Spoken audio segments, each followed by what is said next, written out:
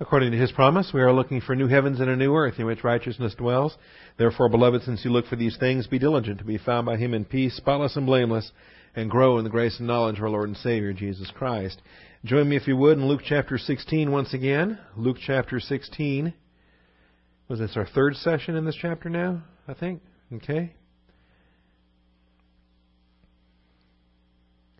Got just a couple of details to tie together under point 4, and then we'll be ready for the rich man and Lazarus and the guided tour we receive of hell in point 5. Not really a guided tour. Ezekiel's the one who gets the guided tour, complete with all the various layers and levels and the deepest of the deep in the abyss. Here in Luke 16, we get a glimpse. I suppose it's more fair to say than a tour. But we have details, personal details that are on exhibit in chapter 16 that grab our attention, and that's what we want to focus on when we get to those particular verses in 19 through 31. But for today, though, we're wrapping up the last of the verses down through verse 18. Before we begin, let's take a moment for silent prayer to make sure as believer priests we are filled with the Holy Spirit and humble under the authority of God's Word. Shall we pray?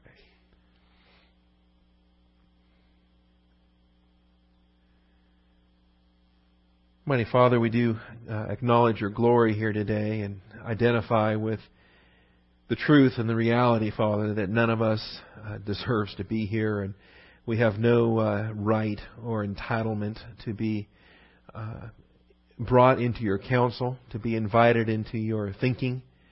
And yet, Father, it is Your good pleasure to do just that. Father, you love to glorify Your plan and Your Word through Your Son, and we thank You that You've seen fit to reveal Your thinking to us in the written Word, that You've seen fit to indwell each one of us in our current dispensation with Your Holy Spirit, so that we can know all things, Father, even the deep things of God. Father, we thank You for these amazing privileges and blessings. We ask once again on this day for the teaching minister of the Holy Spirit to open the eyes of our understanding.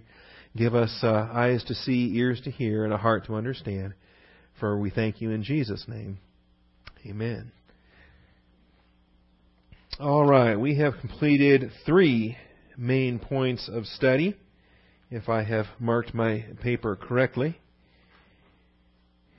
Last week I gave you main point 3 and subpoints A, B, C, and D. Am I correct?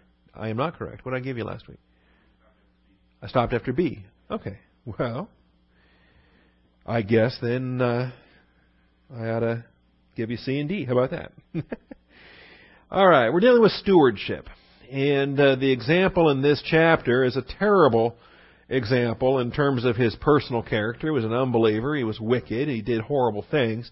But he still, in spite of all that, sets the principles very clearly that we can make application from ourselves. And so from verse 10 to verse 13, we have principles that we can glean out of these verses. And let's just read through.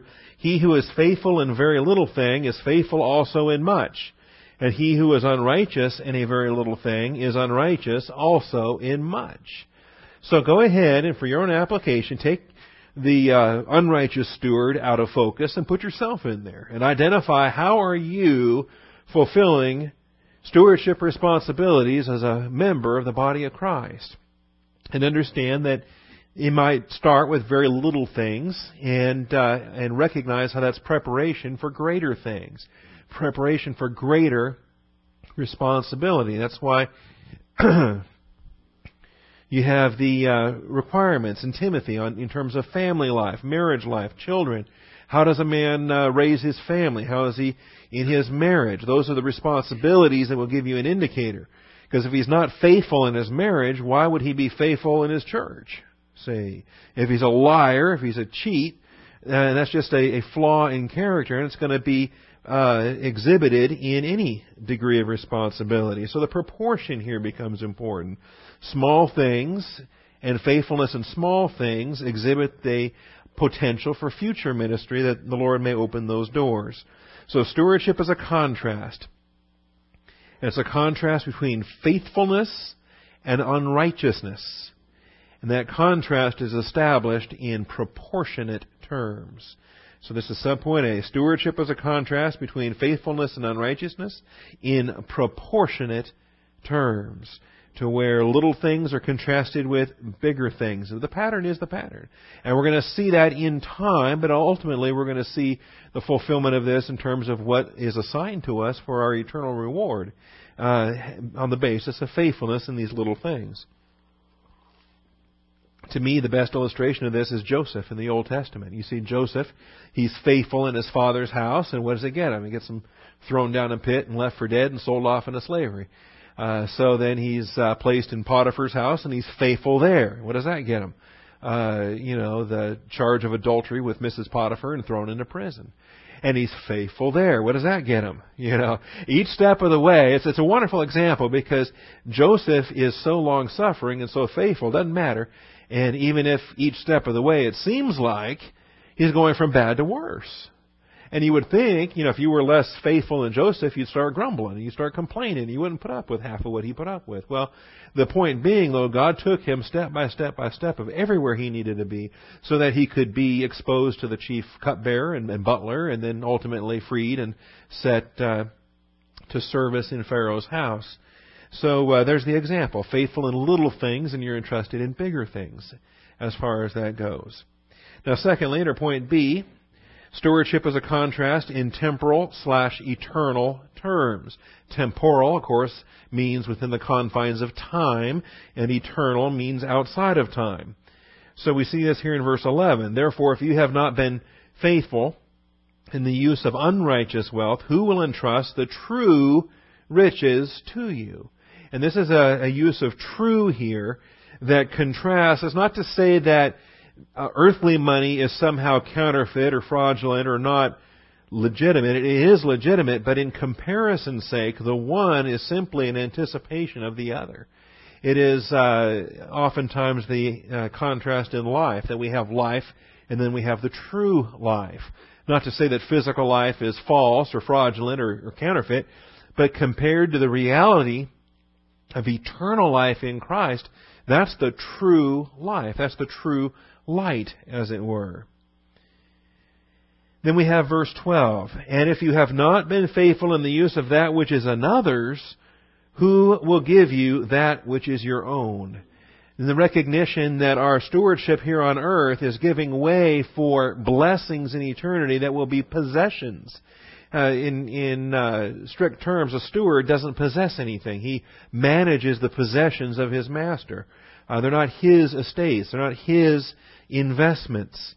But what we're looking for in heaven is not to continue on in a stewardship or managing the Father's possessions in heavens. We're actually going to be receiving possessions as a part of our heirship in Christ. And so it's a contrast between that which others own and that which we own. A contrast between that which others own and that which we own. It's a principle of stewardship. Right now we are stewards of another's household, God's household, the administration of His affairs here on earth.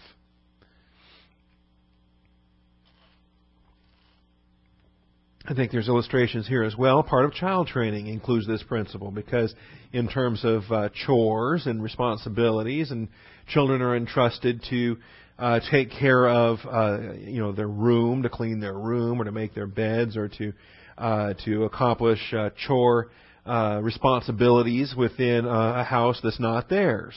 See, and it's always a blessing to be able to remind them of that whenever.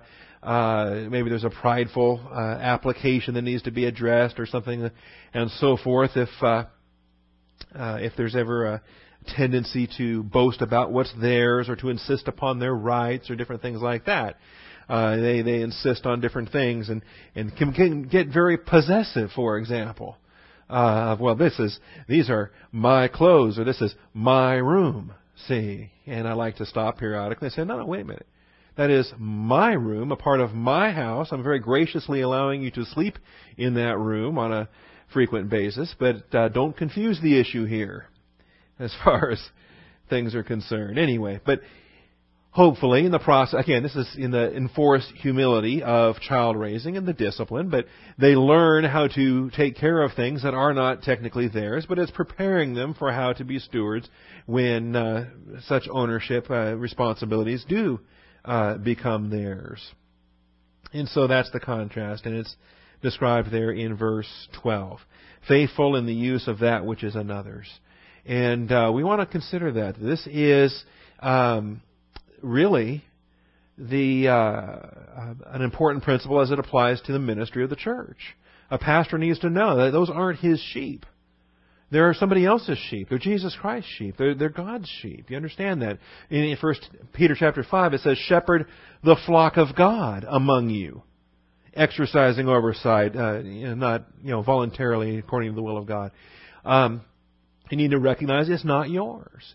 And even the children God blesses you with, or technically, actually, they're not yours. He graced you and allowed you to bring them into the world and entrusted you with the responsibility to raise them in the nurture and the admonition of the Lord. But the Scripture says all souls belong to me. They're the Father's. They're not yours.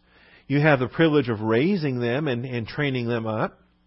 And these are all attitudes we need to understand. And again, I just highlight it there out of verse 12. And then the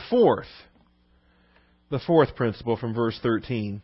God and mammon are mutually exclusive objects. Mutually exclusive objects. And my sentence is hanging. How did I do that? Objects of something. Let's fill in the blanks. Objects of service and or worship. That's what I wanted to say with that. Service and or worship. And here is the simple explanation. I was asked on Sunday, how come you don't hand out your notes ahead of time? It would be great to have your notes in hand before class starts so we can follow along. And there are pastors who do that. I prefer not to. And here's a reason why. Occasionally, frequently, there's glitches and issues that come up in the process of teaching. And also beyond that, there are also several times have been occasions in the process of teaching a class that a scripture will come up or that a memory will hit or something will happen and will connect things together. And the live dynamic of the Holy Spirit ministering in a face-to-face ministry is amazing. And so I'll go home after class and we've hit 2 or 3 scriptures and they weren't in the notes and they weren't on my paper or anything, but they needed to be. And so have the opportunity to go back and revise the notes and add those extra scriptures in there so that when the study is complete, that all of those verses find their way into the finished product. All right, so let's finish the sentence then. Again, point D, God and mammon are mutually exclusive objects of service and or worship. Service and or worship. And here's the point. You need to ask yourself, what are you serving and what are you worshiping? And if it's a tool, then it should serve you. If it's a God, then you should serve it. Does this make sense? And so we want to make clear that money, represented in a personification here called mammon. All right, if you wonder what mammon is, all mammon is money. But it's more than money because it's money that has been exalted and elevated to godhood. All right. And so any of us are vulnerable to that. The world, of course, that's the world's way of thinking, right? Money solves everything. And they serve money and they worship money. So if money gets exalted to deity status, you can give it a proper name, as the Scripture does here, calling it mammon. And you cannot have 2 gods. First of all, there's only one true God anyway, and He's a jealous God. He commands you to not serve these phonies posing as gods. And we want to make clear, again, verse 13, no servant can serve 2 masters. So if you are a bondslave, you've got a single owner. And in the case of a bondslave of a god, you have one God that you serve. For either he will hate the one and love the other, or else he will be devoted to one and despise the other. You cannot serve God and wealth. They are described as being the expression mutually exclusive, meaning you cannot have them both. They exclude the other. One excludes the other excludes the first one. That makes it mutually exclusive. And so you have to evaluate who are you serving and what serves you. Are you serving God? And does money serve you? Or have you turned it around backwards? Are you serving money? And does God serve you? At least in your thinking or in your prideful arrogance about, sadly, a lot of believers take that approach that God serves them. God exists basically to meet their needs. And God is a genie in a bottle, and they rub God when they feel like it, and they demand their miracles when they need it. And beyond that, when it's not otherwise convenient, then God can go ahead and go back to the bottle, back inside. We'll call the genie forth next time we're in a bit of a scrape, or we need our selfish needs kind of met. God is not to be worshipped in this prideful attitude I'm describing. God is simply to be used. God is a tool, a handy helper, a device, a labor-saving device, or what have you. They view God as a convenience when convenient. You understand. And money, of course, is the priority. Money is what we serve. Money is what we worship.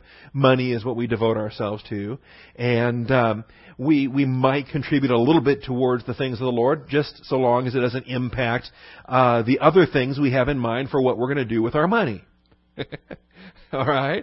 As long as it doesn't impact my vacation or my lifestyle, my standard of living, maybe my retirement expectations or whatever else that I need that money for. Okay. Now you understand this whole conversation has been entirely from the world's point of view. Let's turn it back around the right way. Worship God and let money serve you. Don't serve money. Money serves you. It is a tool. He has provided a proportion of it for your blessing. He's provided a proportion of it for your needs. He knows what your needs are. And He expects you to use it as a tool in the right way. So, money should be like any other circumstance and detail of life. You master it. Because if it masters you, things are backwards. We illustrated that last week in terms of alcohol. And this is where the alcoholic has the things backwards. He doesn't control his drinking. He can't drink in moderation. He doesn't control the drinking in the sense of the recreational relaxation of a glass of wine or the provision of what God designed alcohol to do as a stimulant to the human experience. Instead of controlling the drinking controls him. And that's backwards, and that's wrong, and that's where drinking becomes idolatry, as far as that goes. And I prefer to keep things in their biblical terminology and use the language of idolatry, and as opposed to the world tries to redefine idolatry in terms of addictions and medical sicknesses and illnesses and things like that. If you listen to the world, then there is no sin. There is no idolatry. It's just syndromes and addictions and sicknesses and diseases and things of that nature. In any event, who are we serving and what are we worshiping? That's the issue here. All right. Now, all of this takes us back now to the Pharisees. As we see in verse 14, now the Pharisees, who were lovers of money, you can imagine they probably raised their eyebrows at verse 10. They maybe started to sneer in verse 11. They probably snorted after verse 12.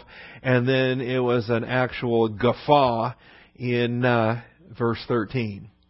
Their hostility built and built and built.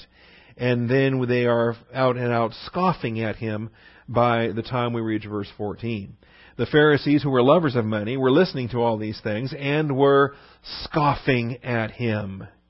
As far as they were concerned, He was a nut job from outer space, right? I mean, He was not from their realm of thinking. He wasn't from their experience. Everything He was trying to communicate was just completely alien to their way of thinking. In their minds, yes, they loved money. It was their status symbol. It was their visible testimony to how righteous they were. That Yahweh was blessing them magnificently because they were such pious, righteous, worshipful, devoted Jewish people. See? And if the Jews kept themselves separated from the Gentiles, the Pharisees kept themselves separated from non-Pharisee Jews. They were cut above. They were set apart.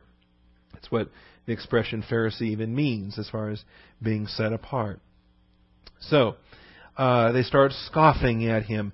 And so he says to them, now he's going to hit them, and he's going to hit them hard. And in some respects, it seems a bit disjointed, or it seems that these verses are kind of random or not connected in any way. They are. Their connection is the Pharisees.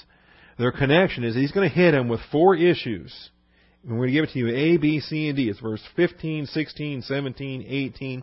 And at first it may seem disjointed, but you understand the common thread that links them all together is these were the blind spot, arrogance issues that the Pharisees failed with. So he said to them, "You are those who justify yourselves in the sight of men, but God knows your hearts, for that which is highly esteemed among men is detestable in the sight of God." The things that human viewpoint magnifies, God is disgusted with them because they are contrary to His way of thinking. So this is point 4 in our outline. The Pharisees scoffed at His teaching, but Jesus dismissed them with 4 short points. Jesus dismissed them with 4 short points.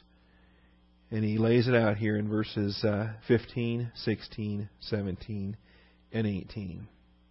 And the first thing He has to say to them is that self-justification is the evil substitution of human viewpoint for divine viewpoint.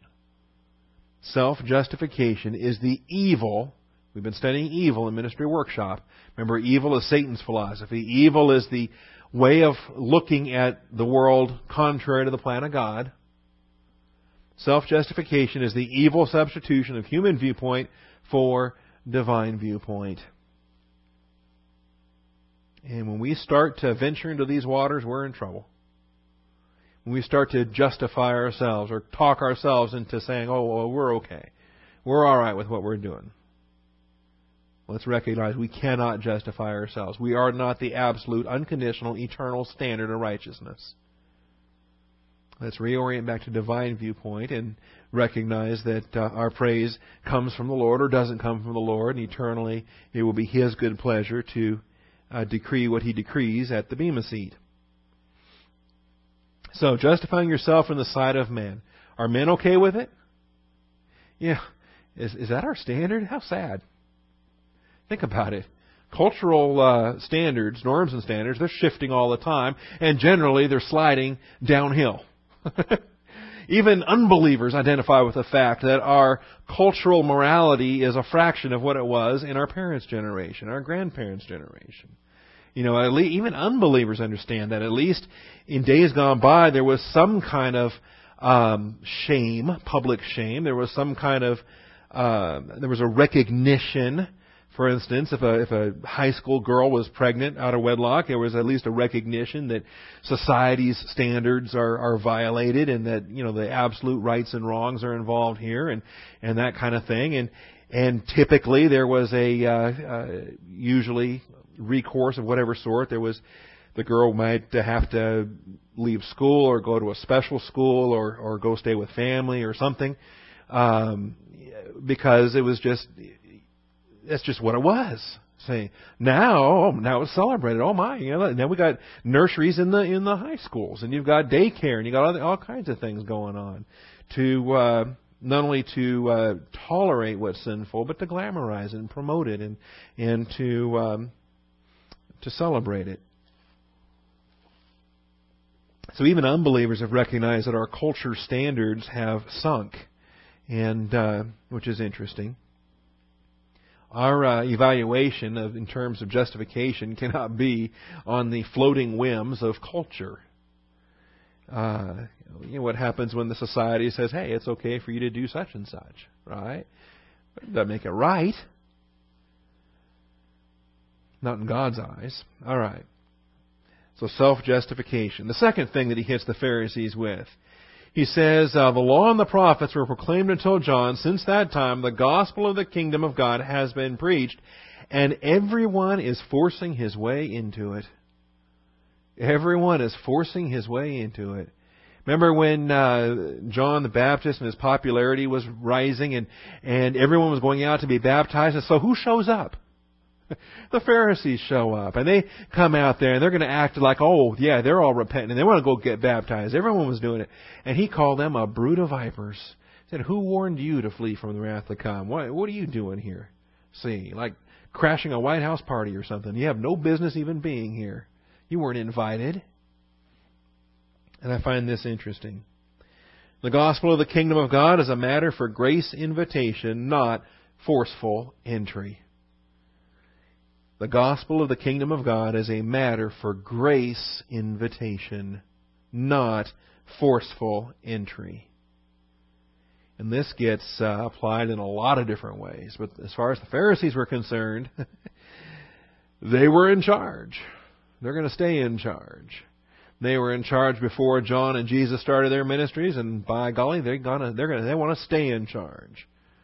No matter what gets announced, or if the kingdom's coming, well then they're going to be in charge. That's what they think. But it's interesting because he talks about a standard of righteousness, and unless your righteousness exceeds that of the scribes and Pharisees, you have no place in the kingdom. So it's kind of hard to be in charge when you're not even there. You don't even have a place in the kingdom. I mean, you're excluded. Out there at the weeping and gnashing of teeth, and the other folks that try to barge their way in. So again, we read it in verse 16. The law and the prophets. That's another expression, by the way, for the Old Testament.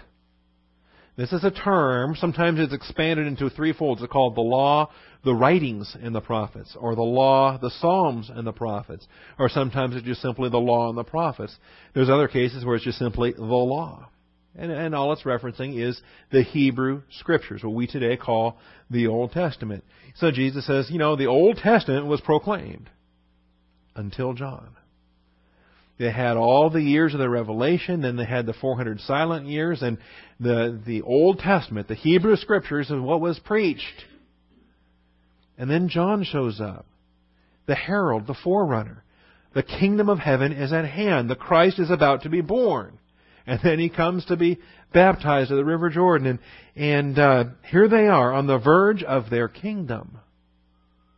And they think it's a matter for force, domination, sovereign control, human religion. And it's not. It's a matter of gospel, grace, invitation. This, by the way, is why it's ridiculous. The traditions and practices of the various branches of liturgical Christianity where infants are baptized. What are they doing? Are they forcing them into the kingdom? That's what they tell you they're doing. Yeah, they're baptizing them into the body of Christ. The infant doesn't know what he's doing. He's just an infant, an idiot. He just doesn't know anything. He's an ignorant baby, clueless. All he knows is whether he's hungry or not, whether he's tired or not, whether he stinks or not, and he has basically those kind of stimulus responses. He can cry when there's a need to be remedied, and he can, not cry or be relatively baby happy when things are on a good, even keel. Forcing into the kingdom. Baptizing infants, forced conversions, national conversions. A king gets saved or says he gets saved, and so now he's going to thrust his entire country has to convert now to his religion. See, that's why Ukraine became Orthodox, because their king became Orthodox, and he kind of considered the distinctions between the Roman Catholic and the Eastern Orthodox, and basically said, we're going to follow the Eastern Orthodox. And so his whole country converted. Did they all get saved? No. And a population base accepted a religious system, and we have what we have described here, forcing into a kingdom. Well, that's just not going to happen. How do you force your way in? See? So self-justification and forceful entry. Two things that he's just nailing these Pharisees at, because this was how they operated.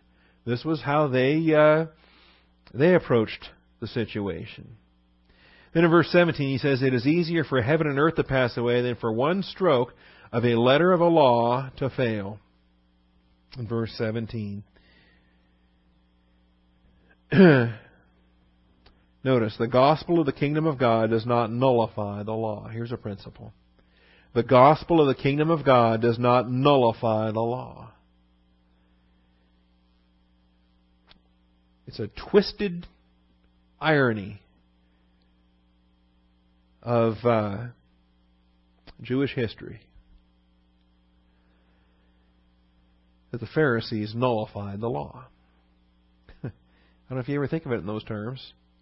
That's why I say it's a twisted irony of Jewish history. Because in the scope of all things Jewish, if you ask me or anyone to find a group of Jewish people that was more externally observant, dedicated, devoted, famous for their allegiance to the law, you can't name a group more so than the Pharisees. And yet, what did they do invariably with their traditions, with their manipulations, with their various mechanisms by which they controlled people? They nullified the law. They set aside the law. And Jesus even rebuked them on this because they said, "Oh, you're violating the traditions." And He says, your traditions are violating the law. And He exposed their Korban manipulations where they, under the law, they were expected to care for their parents. And under their traditions, they found a way to shelter their assets, to supposedly dedicate them to the Lord, and thereby it was simply a means by which they could, it was a tax shelter, it was a money laundering scam. And Jesus nailed them on it. But everything they did, they so perverted the law, they turned the Sabbath into their tool in controlling things, and the Lord of the Sabbath didn't even recognize what they were calling Sabbath. They kept accusing Him of breaking the Sabbath. He didn't break the Sabbath, not once. Never sinned. He violated their traditions quite often. I think He even deliberately tweaked their self-justified, prideful, arrogant approaches to the Sabbath. We see that time and time again. There's a sick guy there, and the withered hand needs to be healed, and Jesus stands him up and then glares at the audience. Says, "I'm about to heal this guy, and you know it, and I know it. Is it right? Is it wrong? Is it a sin?" They can't say a word. The gospel of the kingdom of God does not nullify the law. They nullified the law, or tried to, all the time. He says it's easier for heaven and earth to pass away than for one stroke of a letter of the law to fail. He didn't come to abolish the law. He came to fulfill the law. And everything that's going to be unveiled in the millennial kingdom is going to be not in abrogation of Mosaic law, but in the greatest realization Mosaic law has ever seen. It's going to be lived out in the hearts and lives of the Jewish people through the millennial reign of Jesus Christ. And they're going to have the law written upon their heart. They're going to be the living embodiment of what He fulfilled in His life. They're going to illustrate to the Gentile nations for 1,000 years. And Mosaic law was only external do's and don'ts. Mosaic law had adultery for a violation. Kingdom law is going to have mental attitude lust as a violation. And Israel will be the illustration for the Gentile nations of what it means to be obedient, to love the Lord your God with all your heart, with all your mind, with all your soul, with all your strength.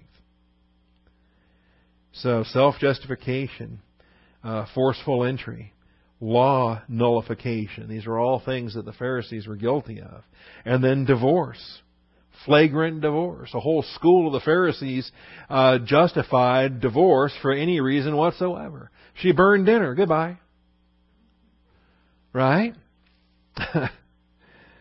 Man, show me a woman that hasn't burned dinner sometime or another in the process of...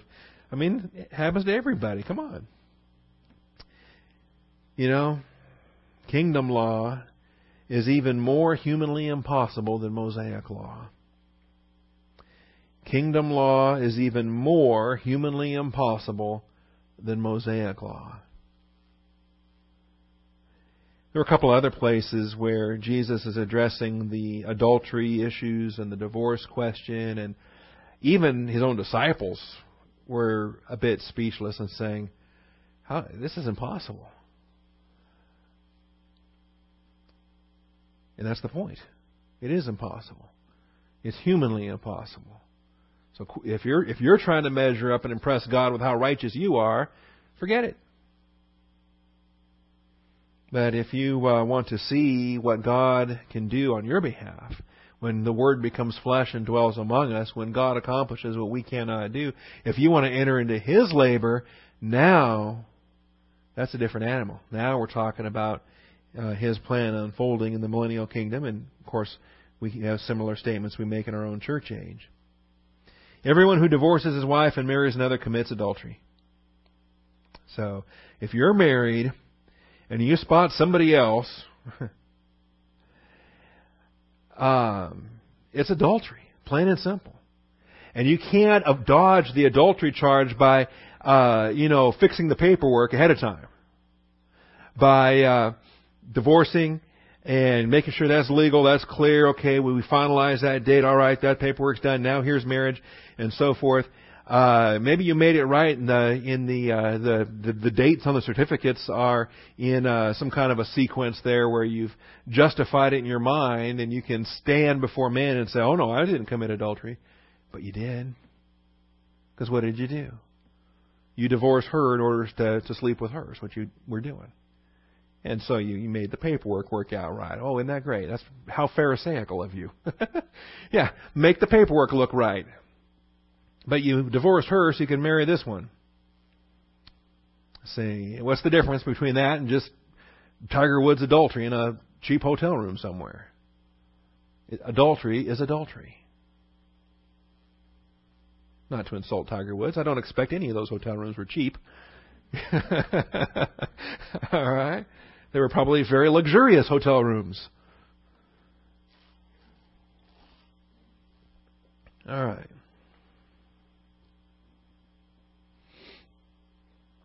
Kingdom law. You know, you go through the Sermon on the Mount. You go through it there in Matthew 5, and He's not nullifying any of them. Is He nullifying any of them? Does He nullify the murder thing? No, He doesn't nullify it. He adds to it and says, you know what? You ever been mad at somebody? You're a murderer. All right? I was a murderer yesterday. Terrible. I got angry. But in Matthew chapter 5, He expands all of these. He expands adultery. He expands murder. He takes things back, not just to the external deeds, but to the mental attitude behind those deeds, and highlights these issues. And this here, to me, the whole Sermon on the Mount in all three of these chapters, this is the constitution of the millennial kingdom. This is the system under which they're going to be operating. All right, I was going to grab a verse out of here, but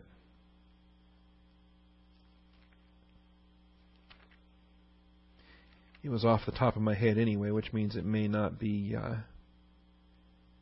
the passage I was exactly thinking of.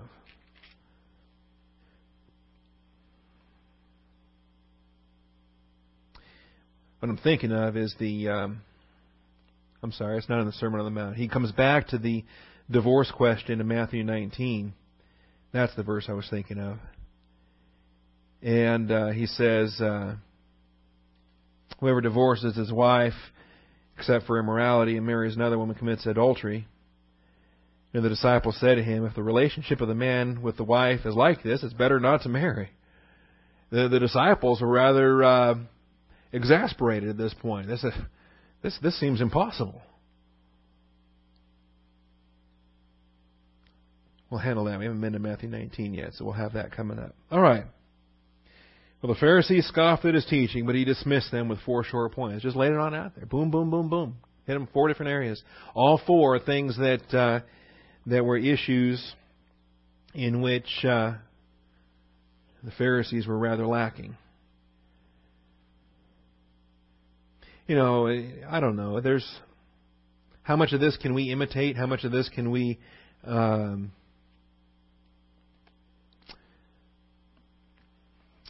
I don't know. I think if you're led by the Spirit of God to be short with an adversary, then just leave that with the Lord and don't sweat it.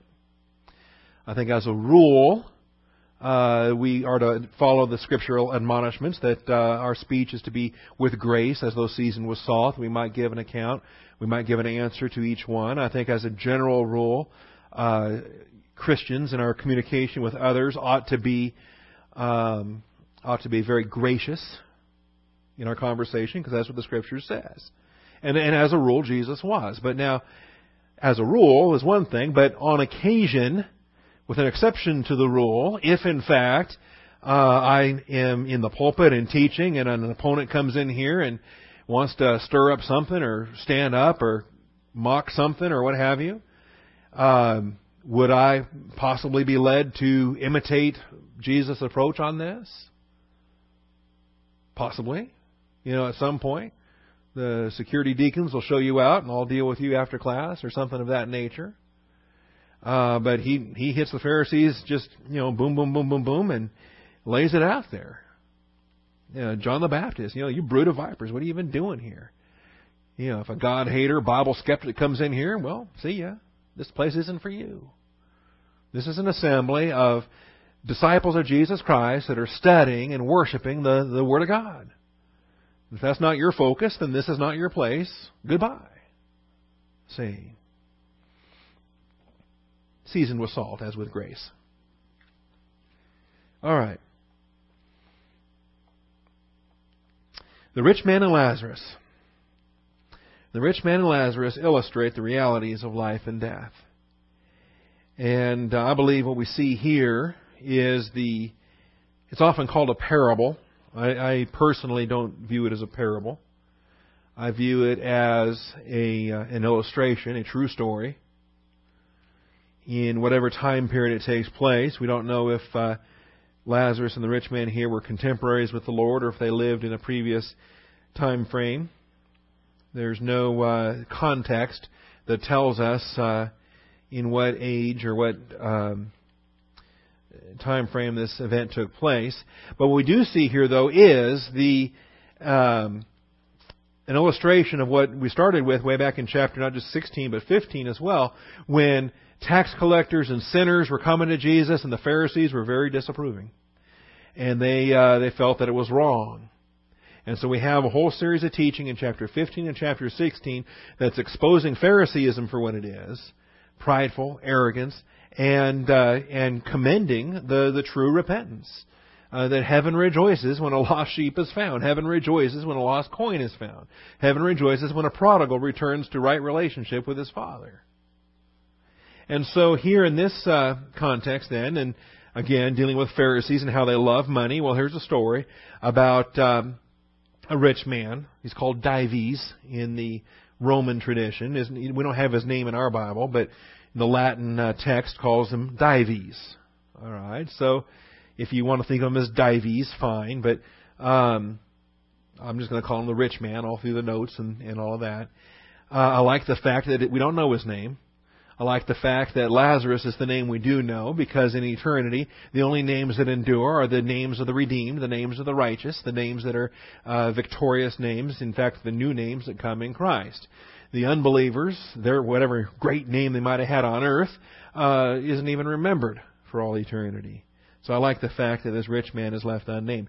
But he's rich, and things go great for him in his life until he dies. And then he dies, and there's no more good things that can be said because he's in hell, and that's in the torment compartment of hell. So let's look at it. Starting in verse 19, we've got 15 minutes left, so we'll see how far we go. There was a rich man, and he habitually dressed in purple and fine linen, joyously living in splendor every day. That's a vivid sentence there, but habitually dressed, meaning this was his custom, this was his routine, this is how he lived. Joyously living in splendor every day.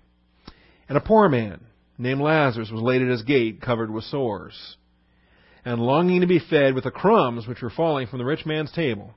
Besides, even the dogs were coming and licking his sores. And so this is the scene. And they don't interact. Lazarus and the rich man don't interact in these early verses. But the rich man knows who he is. Once they die, and Lazarus is on the good side of the chasm, and the rich man is on the torment side, the fire side of the chasm, he knows who Lazarus is, knows him by name, knows his story. And it's also interesting that not only does the rich man know who Lazarus is, the rich man's brothers know who this man is. And we'll highlight that as well when we get to these later verses. So, laid at his gate. Again, there's time that passes by here. We have a story. This wasn't just, he was laid there once. This was his normal spot. He was continuously begging. This was his place that he was laid daily, where people coming and going could be begged of and requested of. And evidently, none of the crumbs, none of the food, not even crumbs, were coming out of the house. And the only ministry he had didn't come from the hands of human beings, but came from dogs, unclean dogs, mind you. Now the poor man died and was carried away by the angels to Abraham's bosom. Look how tender that language is. Carried away by the angels. Remember, precious in the sight of the Lord is the death of His godly ones. Carried away by the angels. That this speaks of the tenderness. We have this expression a couple of different times. When Rachel dies in the Old Testament, her soul leaves her body. She's carried away. We have this aspect. The rich man also died and was buried. All right. How tender is that? Okay. Now, keep in mind, with both of these, with all of this, every verse here, seemingly, you can see the flip side as well that's left unstated. Was Lazarus also buried? Yeah. Of course. He wasn't just left laying there in the open outside this guy's house. His corpse wasn't, left there. His cadaver was also buried as well. But it's not stated because what this passage is doing is declaring the beauty and glory on the one hand and the stark ugliness on the other hand. All right. So take the flip side as well. I believe, of course, the poor man was also buried. Don't get me wrong, just as the rich man was buried. I believe that the rich man's soul also was transported, that he descended into Sheol. And the real debate is, are they elect angels that are tasked with carrying the unbeliever to hell, or are they fallen angels that are tasked with carrying the unbelieving soul to hell? And I think you can make a case either way and can't prove it. And it's one of those things I hope to find out when I get there. But all too often, though, our idea of hell is shaped by Dante's Inferno and a lot of medieval Catholic superstition and things, that as if hell is some kind of a domain kingdom that Satan rules. All right, he himself is subject to. It's a fire prepared for the devil and his angels. He is not king of hell in the sense of how he's often thought of in medieval Roman theology. Anyway, we'll possibly explore that a bit also.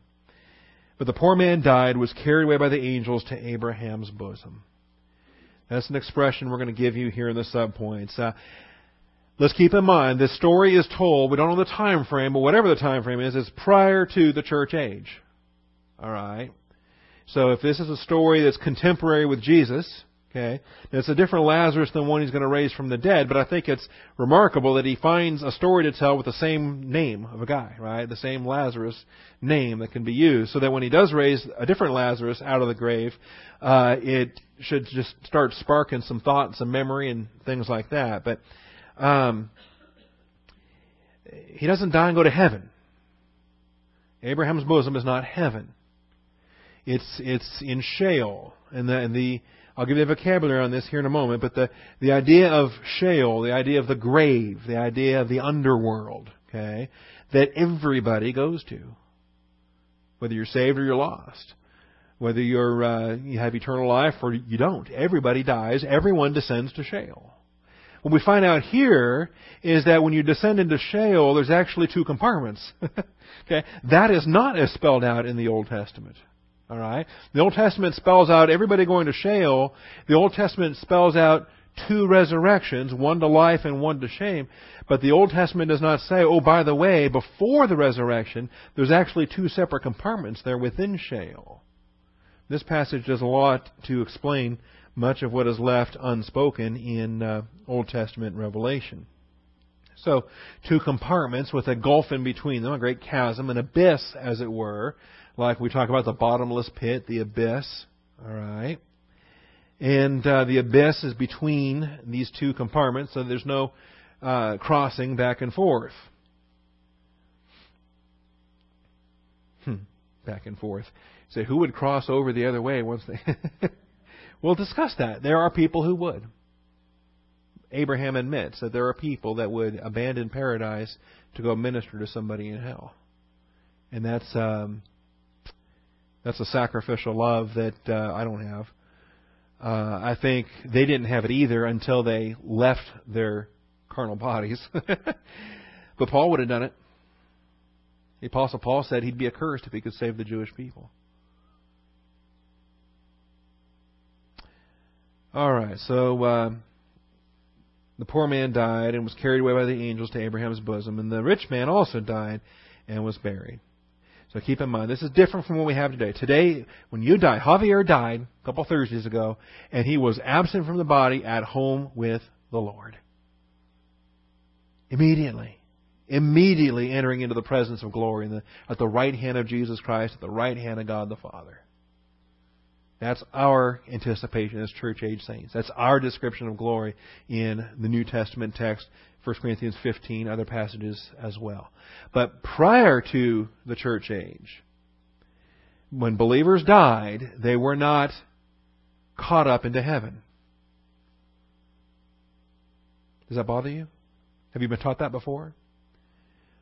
If not, we'll come back to it next week, but we'll explain the reason why Old Testament saints, their sins were forgiven, their sin was covered under atonement, the sin of the world was covered, kafar is to cover, and sin is atoned for, it's covered, it's passed over in mercy, but it's not until the Lamb of God accomplishes the work of redemption on the cross that the sin of the world is taken away. You understand that?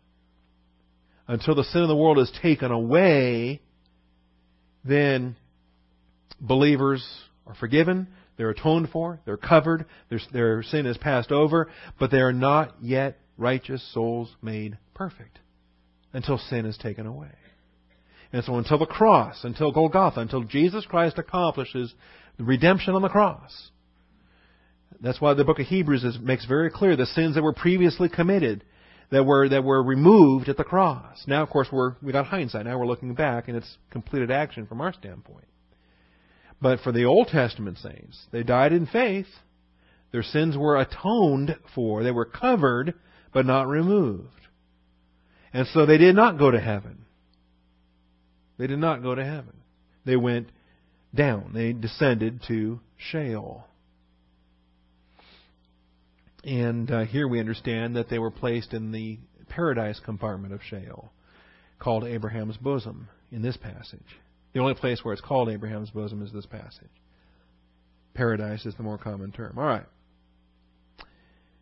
In Hades, so the rich man died and was buried, and in Hades he lifted up his eyes. So his body was buried. His body is 6 feet under. But the real him is not his body, it's his soul. His living soul and his dead human spirit. His real being is deeper than 6 feet. All right, makes sense? His body was put in the ground, but where did his soul go? We see him here now in Hades. He lifted up his eyes. Not the physical eyeballs that are some of the first choice delicacies I think the worms and the maggots like to go for. You know, the soft organs and the I like to have these classes right before lunch. The bones are still in the dirt. And the flesh and the organs and the eyes, the eyeballs are eaten away. All right? But in Hades he has eyes. We're going to discuss this, the nature of the post-mortem body. We'll discuss that. In Hades he lifted up his eyes, being in torment, and saw Abraham far away and Lazarus in his bosom. All right. So much for annihilation. So much for the world wants to believe that after death there's nothing. After death, just annihilation, no existence. This verse puts the lie to that evil philosophy. There's no annihilation at physical death. There is conscious awareness of circumstances after physical death. And he cried out and said, Father Abraham, have mercy on me, and send Lazarus so that he may dip the tip of his finger in water and cool off my tongue, for I am in agony in this flame. As I said, on this side of the chasm is flame. Sheol does not have flame on both sides. It's not every compartment that has flame. I believe there are multiple compartments. We're only seeing two here because of the Jewish nature of the story. Lazarus is Jewish. This man is Jewish. We don't know his name, but he calls Abraham his father. He is a descendant of Abraham. Are there other compartments for the Gentiles? There are other compartments? Yes, there are. We see when Ezekiel gets his guided tour, the Assyrians have their level. They're at the lowest level. And then other groups have their places as well. The fallen angels have their place. The demons have their place. All right. So there's flame on the torment side of hell. Hades is the word for hell. So Abraham said, child. I think it's interesting. The rich man calls him father. Abraham calls him child.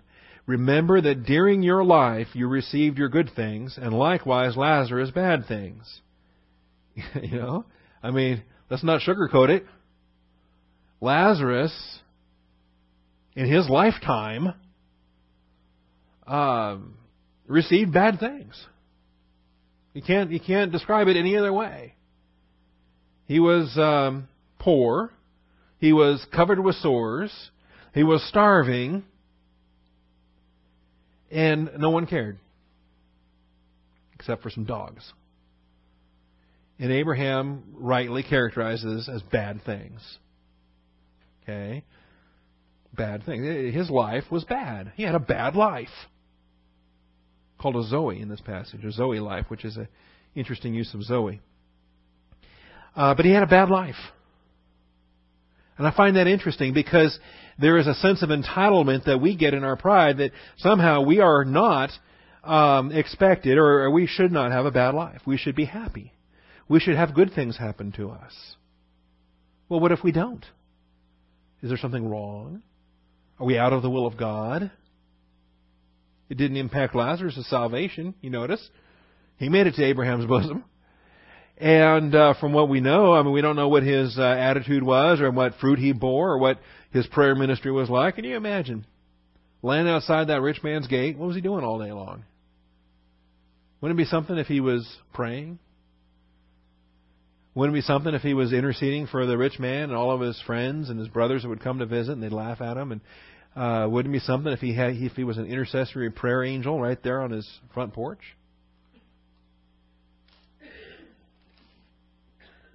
We don't know the fruit that he bore. We just have the story that we have here. So, in his life, you had a good life. He had a bad life.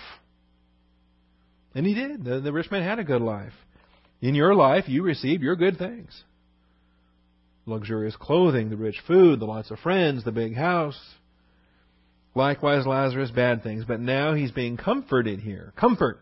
Parakaleo. Everything we study in 2 Corinthians chapter 1 on parakaleo, on comfort, encouragement, exhortation. The paraklesis, the eternal paraklesis of glory. Now he's being comforted here, and you are in agony. You ever wonder why Lazarus doesn't even speak up in this whole chapter? Doesn't say a word. Doesn't say a word when he's alive out there at that gate, and he doesn't say a word now that he's in paradise embracing Abraham. I'm at the top of the hour. We'll have to wrap it up here. I've got subpoints A, B, C, D, E, F, and G. So that'll be a lot of ground to cover, but I think we can do knock it out next week. But he doesn't say a word. He doesn't have anything to say to the rich man. Nothing positive, negative, or any other way. He doesn't gloat. He didn't say, nya, nya, nya, nya. Abraham does.